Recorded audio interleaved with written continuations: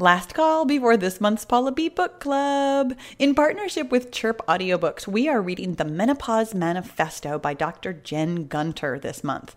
Next week, Sunday, November 28th, will be our book club episode. New Chirp users can get $5 off their first purchase with the code PAULA5. That's PAHLA and the number 5 with no spaces. Plus, there's a link in the description box or show notes that will actually take you directly to the book and apply the discount.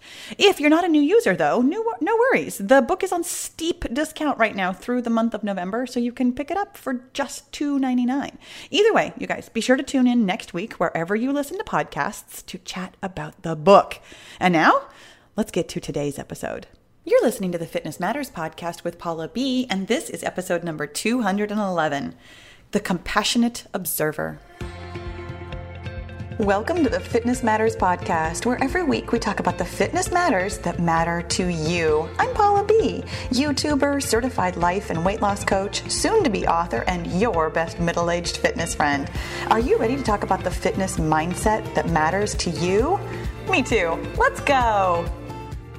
Well, hello, my friends. How are you today? I don't know why I'm singing that. You guys, it's kind of related to where we're going to go with today's episode. I am channeling my inner preschool teacher, apparently, to just sing my greeting to you, as I sometimes do. So here's where I want to start with today's episode is thank you. Thank you for clicking on this one, because I happen to know that the title, The Compassionate Observer, it's probably not clear, or if it is clear, it's probably not all that exciting or interesting for you. And it might be just one of those things where you're so curious about what it even is that's why you clicked. But here was my entire thought process, because I went around and around on this one. I have two minds about how I title the podcast. This is also weirdly foreshadowing for what we're going to talk about today. But I very frequently try really hard to create a title that I know is going to be enticing for you because it's a problem that you have, or something that you'd really like some help with, or a topic that you are curious about, or something like that. And then sometimes I title them with what this one is. I find this to be a very practical title, because I happen to know that I will be referring to this episode several times in the future. I know for a fact that this is one of those foundational episodes that I'm going to put at the top of my YouTube channel. And I know that I'm going to be referring you to this one in the same way that I refer you to episodes like What is a Thought, or Facts versus Opinions, like some of those other really foundational episodes that you need to understand this concept to get the most out of the work that we do together. So for me, this is just really practical and pragmatic. Like at some point in the future, you could just search for this and the title is very clear what we are talking about. Because sometimes when we talk about some really specific issues, I'm trying to think of a particular episode. Well, actually, because I have not made an episode that is titled The Two-Step Tool, I don't actually remember which episodes we have talked about my two-step tool, where you find your thoughts and decide if they're helpful. And so I'm probably at some point in the future, probably the very near future, going to create an episode that is literally just titled The Two-Step Tool, so that I can refer you to it in the future, because I know I've talked about it numerous times in numerous ways, and I know that I've explained it pretty well, but I don't remember which episode it is. And therefore, it's really nice to just have a title that I can remember, that you can search for, that just, it covers exactly what we're going to talk about. So thank you for clicking on this one. If you didn't know what it was previous to clicking on this, and thank you for clicking on this if you are coming back to it at some point in time in the future when I have referred to this episode. So you guys, today we are talking about, dun, dun, dun, you already knew because I told you in the title, The Compassionate Observer. This is a state of mind that is essential for mindset work. And there's a couple of things that I wanted to talk about with it before we talk about what I think is the thing that's going to be most helpful to you, which is to say how we get into this state of mind of being the compassionate observer. But if you know me at all, and if you don't, hi, I'm Paula B. Welcome. I'm super glad you're here. I always want to know why. Like when in doubt, I want to know why we do things, why we want to know something, why we think things. I just want to know why. And here's why it's important to cultivate the compassionate observer in your own mind for your mindset work. The thing about observing your thoughts is that it creates self-awareness for you. Now, you have the ability to think about your thoughts all the time. It's something that we actually do very naturally and don't necessarily think about what we're doing. So this is a skill you already possess that maybe you haven't honed or practiced on purpose. And the reason why we would practice it on purpose is because it makes us more aware of ourselves. Now, I know that can sound, as I'm saying it, I'm like, well, that's just like selfish and self-involved, right? Like, do you really need to pay attention to yourself any more than you already do? Yes. And here's why. It has been scientifically proven. And I love this. I was just reading because I was actually doing some research before creating this podcast for you today, because I wanted to talk to you about like specific psychological principles that have names and things like that. And one of the papers that I was reading was talking about how it has been proven that self-awareness, in this sense of being the compassionate observer of your own thoughts and behaviors and feelings, that it is associated with outcomes, aka results, which is what we talk about all the time around here, like happy relationships, job satisfaction, and even physical health. You guys, I tell you this all the time, and I love that it's actually been proven, not just because I tell you, but because people way smarter than me have actually done experiments and discovered that when you are self-aware, you are happier and healthier. Come on. This is what we talk about all the time. This is why your fitness matters and your mindset matters to your fitness and health and happiness. Made me so happy to read that. So being self-aware is honestly a goal in and of itself, because being self-aware can help you with all your other, I'm going to call them superficial goals. And I don't mean that as any kind of a judgment. I know the word superficial sounds like a judgment, but just bear with me here. I think of like physical goals, like I want to weigh such and such, or I want to make such and such amount of money, or I want something for myself. Now, if you are not new around here, you know that I want you to want things for yourself. In fact, I do have an entire podcast episode called Wanting More for Yourself that is related to this. Wanting things for yourself, like material things or emotional things for yourself. I truly believe that it is part of our journey here on earth. And in fact, I would even call it the most important part of our journey here on earth is wanting something for yourself and creating it for yourself. I think that's why we're here. But here's what I'm going to say about that. That wanting something for yourself sometimes falls into categories of wanting, to make a lot of money, or to be married, or to drive a certain kind of car, or to weigh something, or to fit into certain kinds of clothes. Those are things that I would consider external and therefore superficial, meaning like on the surface of, and again, not in a judgmental way, as opposed to something that you might want internally, such as a feeling of success, or a feeling of satisfaction, or a feeling of connectedness.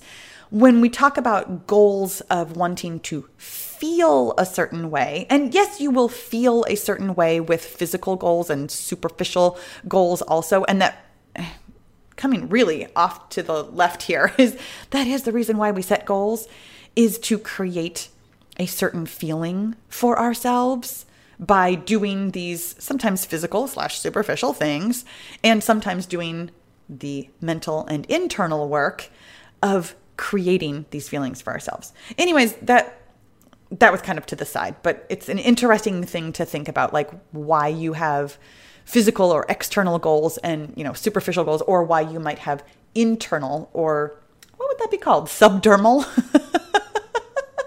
Inside your own skin goals. That's such a funny thing to think about. But I'm gonna make a little note of that. Think about subdermal goals in the future. But my friends, having self-awareness, observing your thoughts and feelings and behaviors compassionately is the mechanism by which we get our goals. And it's been scientifically proven. And I love that. Okay. So what is this compassionate observer? It is a state of mind.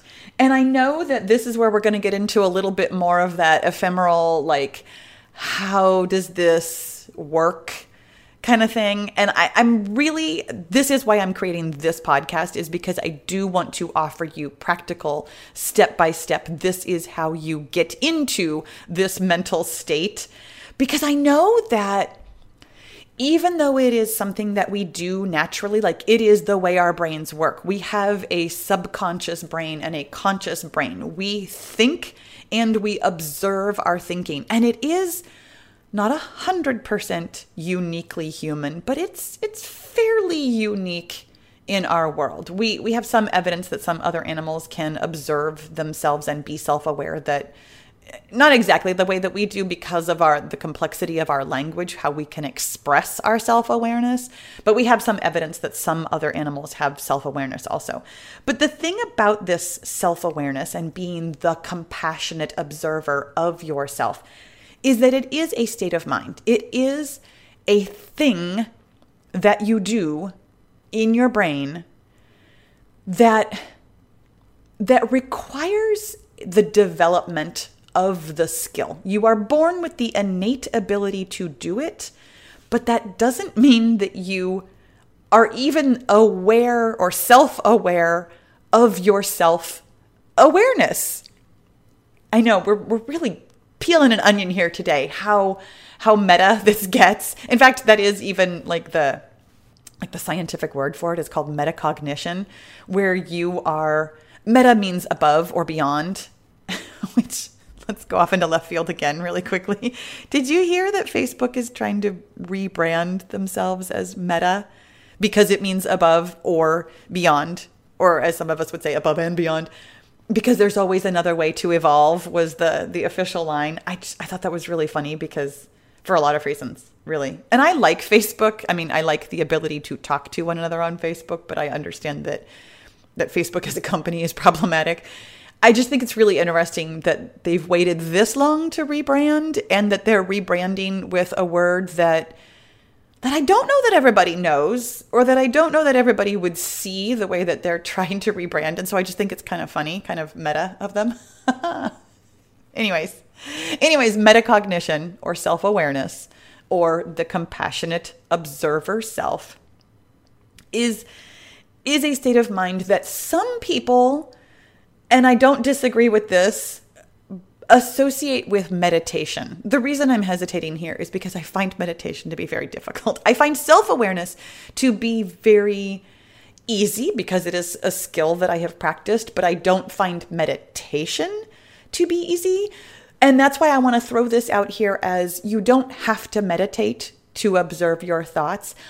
And if you already meditate and understand that, then you have already come to this skill from that direction. That if you know how to meditate, how to observe your thoughts and let them float through, and observe your breath and observe your body, that the way I talk about self-awareness might come easier to you. And if you are like me and struggle with meditation, that you can still come to this self-awareness. You can still be self-aware and use this skill, even if you don't like to or think that you can't meditate. So you guys, how do we get there? How do we get into this compassionate observer role?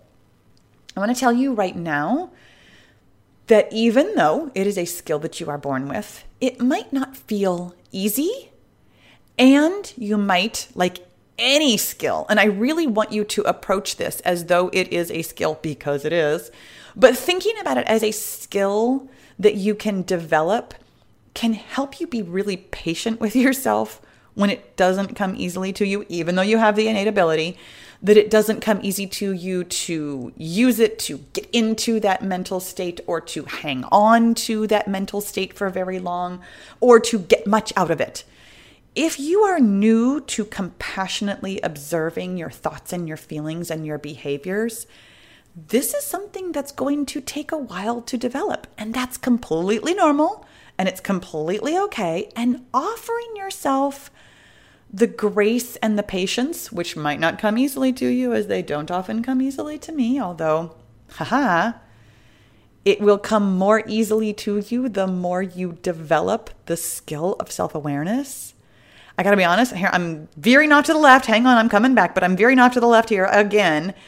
That one of the things that I notice, I used to describe myself all the time as, well, I'm not a very patient person. I feel so much more patient with myself the more self-aware I am. I don't feel impatient anymore, because the more I have developed difficult skills like self-awareness, the more I understand that being patient is part of that process. And the more skills that I develop, the more I want to develop more skills. And understanding that being patient with myself is part of developing a skill that I want means that I am more willing to be patient. Okay, let's come back to it. How to get to a space of self-awareness. You might, if this is something that is enjoyable to you, learn how to meditate. I don't have a lot of practical knowledge for you on that one. I don't have a step 1, sit down, step 2. I mean, I do, I guess. Focus on your breathing. Step 3, notice that you are thinking and come back to your breath. I mean, these are steps that I have heard so many times. I cannot tell you how often I have tried to come to meditation and don't find that it resonates with me in a way that I can sustain. I think I'm actually really capable of meditation, and yet I don't necessarily want to be capable of meditation, and therefore I have not practiced it any more than I do, which is to say that sometimes I find myself in what I think of as a very meditative state when I am walking or running, because it's such a repetitive physical motion that it allows my brain to go wherever my brain wants to go, and I can observe where my brain is going. But here's what I'm going to tell you from my perspective of thinking about coming to self-awareness practically. I find the most practical and easiest for me way to observe my thoughts, my feelings, and my behaviors is to journal.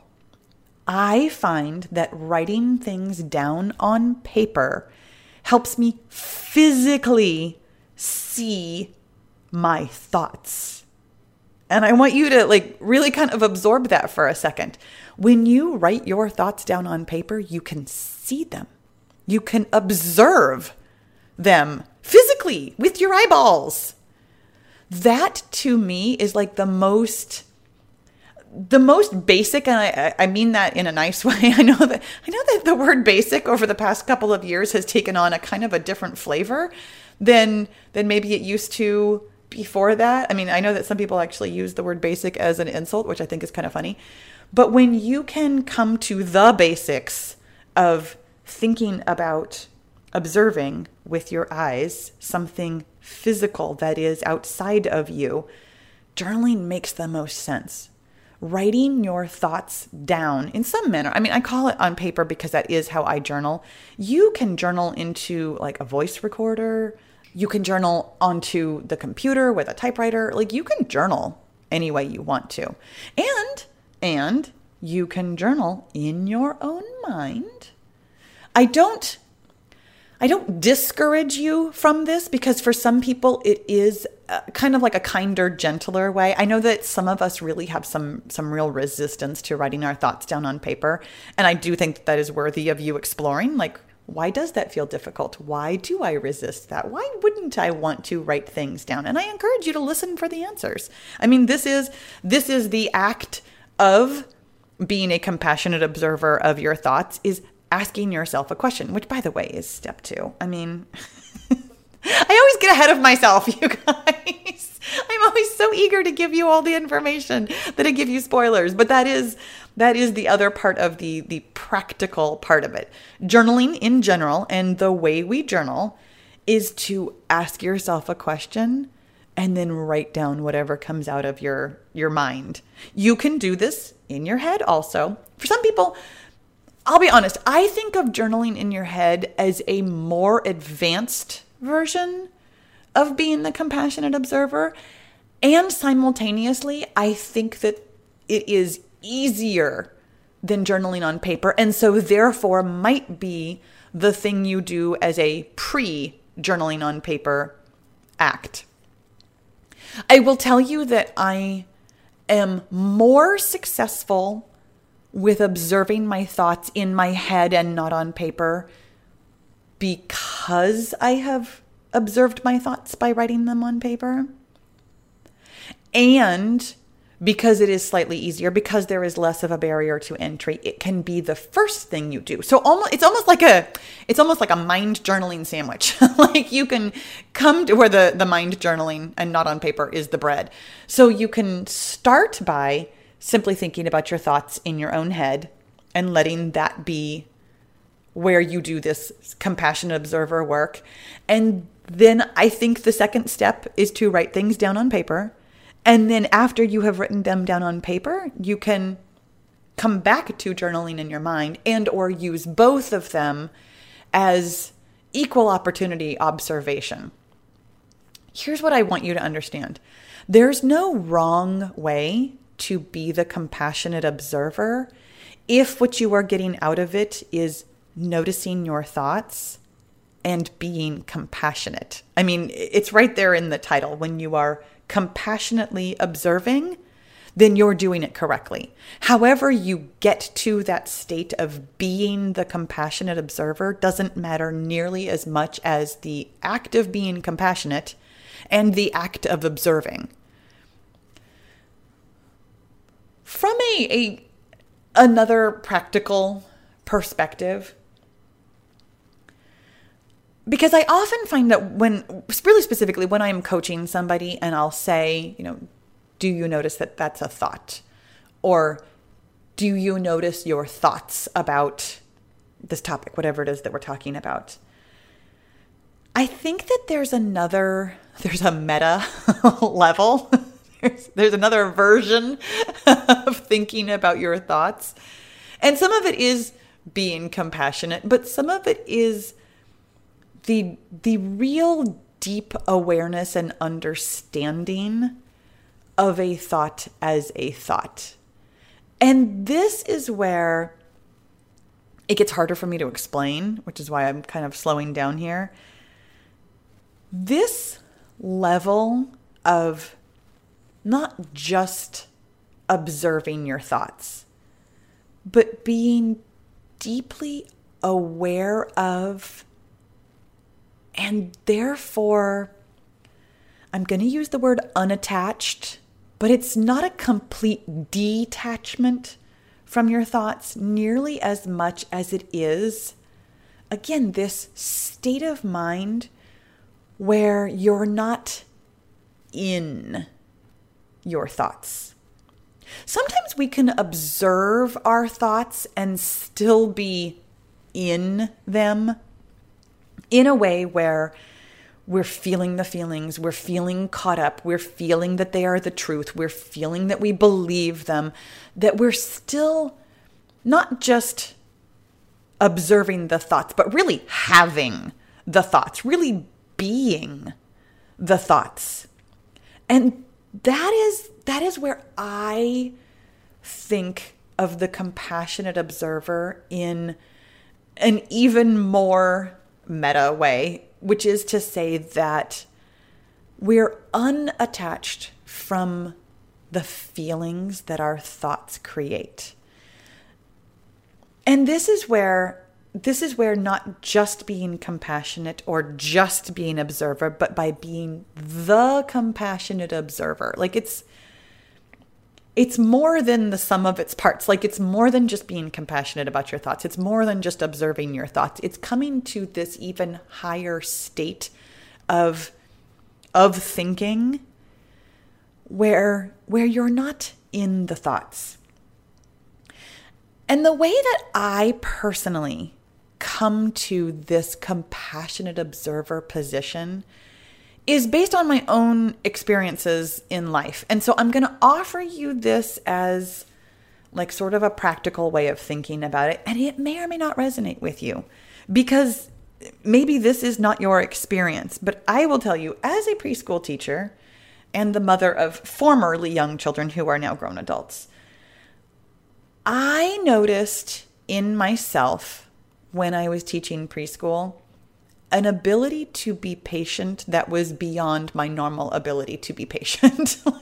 like again, I really did used to think of myself as a very impatient kind of person until I started practicing this compassionate observer on other people, really specifically on very tiny people, on children who were, the ones who came to my preschool were 3 and 4 years old.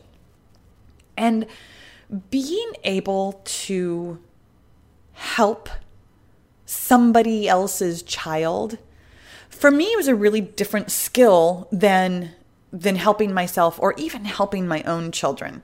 When you know you can give them back and you know that they can talk about you, I think that this brought out in me a different side of my personality. Like I wanted to be a better adult. I wanted to be a better human being for somebody else's child than I wanted to be towards myself. And I mean, I know that sounds really terrible to think that I didn't want to be that good of a mother to my own children. I did. I still do. But again, knowing that I was handing these children back to their parents and I had no control over what they would say about me at home made me want to be my best and highest self in a way that other situations just didn't occur to me like that. I mean, speaking of not having any control of what you think about me, you can take that however you want to. I promise I was good to my own children. I was also impatient with my own children. I'm fully able to admit that. And there's Blossom jingling in the background. Here's why this was helpful for me and why I present this to you. When you think about yourself observing your thoughts, it will behoove you to get into your highest being, whatever that means for you. That compassionate observer, that position of being your very best and highest self, is the thing that's going to help you get into this meditative state and or have self-awareness. And the other reason why it's so powerful for me personally to think about my thoughts and my feelings and my behaviors as small children is because honestly, they kind of are. Your automatic thoughts come from the part of your brain that developed before you were able to think critically about it. And I mean that not critically like being critical of yourself, but the way that I always mean critically is that you were able to form any kind of logical or rational thought about what you are thinking. The fact is, most of your automatic thoughts were formed in childhood when your brain was just a sponge and unable to do much with that information. We form our sense of identity. We form so many of our thoughts. We form so many of our automatic thoughts and behavior like combinations and feeling. I mean, I meant to say thoughts and feelings, but said thoughts and behavior. That's kind of funny. So our thought and feeling, and then therefore behavior patterns when we are little. When you have when you have ever worked with children, and I don't know if you have, I mean, that's why this may or may not resonate with you. If you have worked with children, I will tell you, they are very much like wild animals. They've got no filter. They've got no ability to regulate. They've got no ability to like have any kind of artifice or like any kind of anything. They say what they are thinking. They do what they are doing, and they feel what they are feeling. They are just all out there in a way that we as adults are not. And observing that and just having so much compassion for the fact that they just don't know what they're doing. They're not logical. They don't know. They're still being formed. Like they're just little spongy blobs. And thinking about your thoughts like that, like it's completely okay that they're wild. It's completely okay that they're overly emotional. It's completely okay that your thoughts just are. They just are. And being okay with them because they are tiny, because they are little tiny human beings that don't know better, is for me a very easy way to get into that compassionate sense. Like, you don't know where you are in the world, little tiny human being, and that is completely okay. You've got the rest of your life to figure it out. When you can simply allow your thoughts and feelings and behaviors to exist because they exist without judgment and without thinking that you should know better or you should feel better or you should behave better. No, your thoughts and feelings and behaviors should just exist as they are because they do. And because they're wild and innate and in your brain and came from a time in your life when you didn't have the capacity to do better or think better or feel better. When you gain this skill, you're going to gain it in very tiny increments at a time. Let me come back to the very practical part of this. In much the same way that you gain any skill in your life. The way that you learn how to knit is by being really bad at knitting. The way that you learn how to cook is by being really bad at cooking. And the way that you learn any skill is by coming at it a small amount of time in any one session. Don't expect yourself to be the compassionate observer for hours at a time. Try being the compassionate observer for one thought at a time until you gain the skill and get the endurance to be able to be compassionate about your thoughts for several thoughts, for several minutes, for several thoughts or feelings or behaviors at a time. When you are patient with yourself, you will develop more patience. When you are compassionate with yourself, you will develop more compassion. When you observe yourself, you will develop the skill of observing yourself. Coming at it practically with journaling and with thinking about it as something that you are going to develop over time and thinking about it as though you are observing wild animals or small children, all of those practical things can help you get into that mental state of being the compassionate observer. And being the compassionate observer will help you create the self-awareness that will get you the thoughts and feelings and behaviors that you want to get your goals in life, to get that feeling of happiness, those things that you want for yourself, and the health benefits that you are looking for. My friends, I really hope that this was helpful for you today in both a big picture, a meta way, and in a more practical day-to-day, here's what I'm going to do today, right this minute, to be a compassionate observer of my thoughts and feelings and behaviors. Thank you so much for listening. I'll talk to you again soon. If you're getting a lot out of the Fitness Matters podcast and you're ready to take it to the next level, you're going to love the Get Your Goal Coaching and Accountability Group. We take all the theory and knowledge here on the podcast and actually apply it in real life on your real weight loss and fitness goals. It's hands-on, it's fun, and it works. Find out more at paulabfitness.com/get-your-goal. And let's get your goal.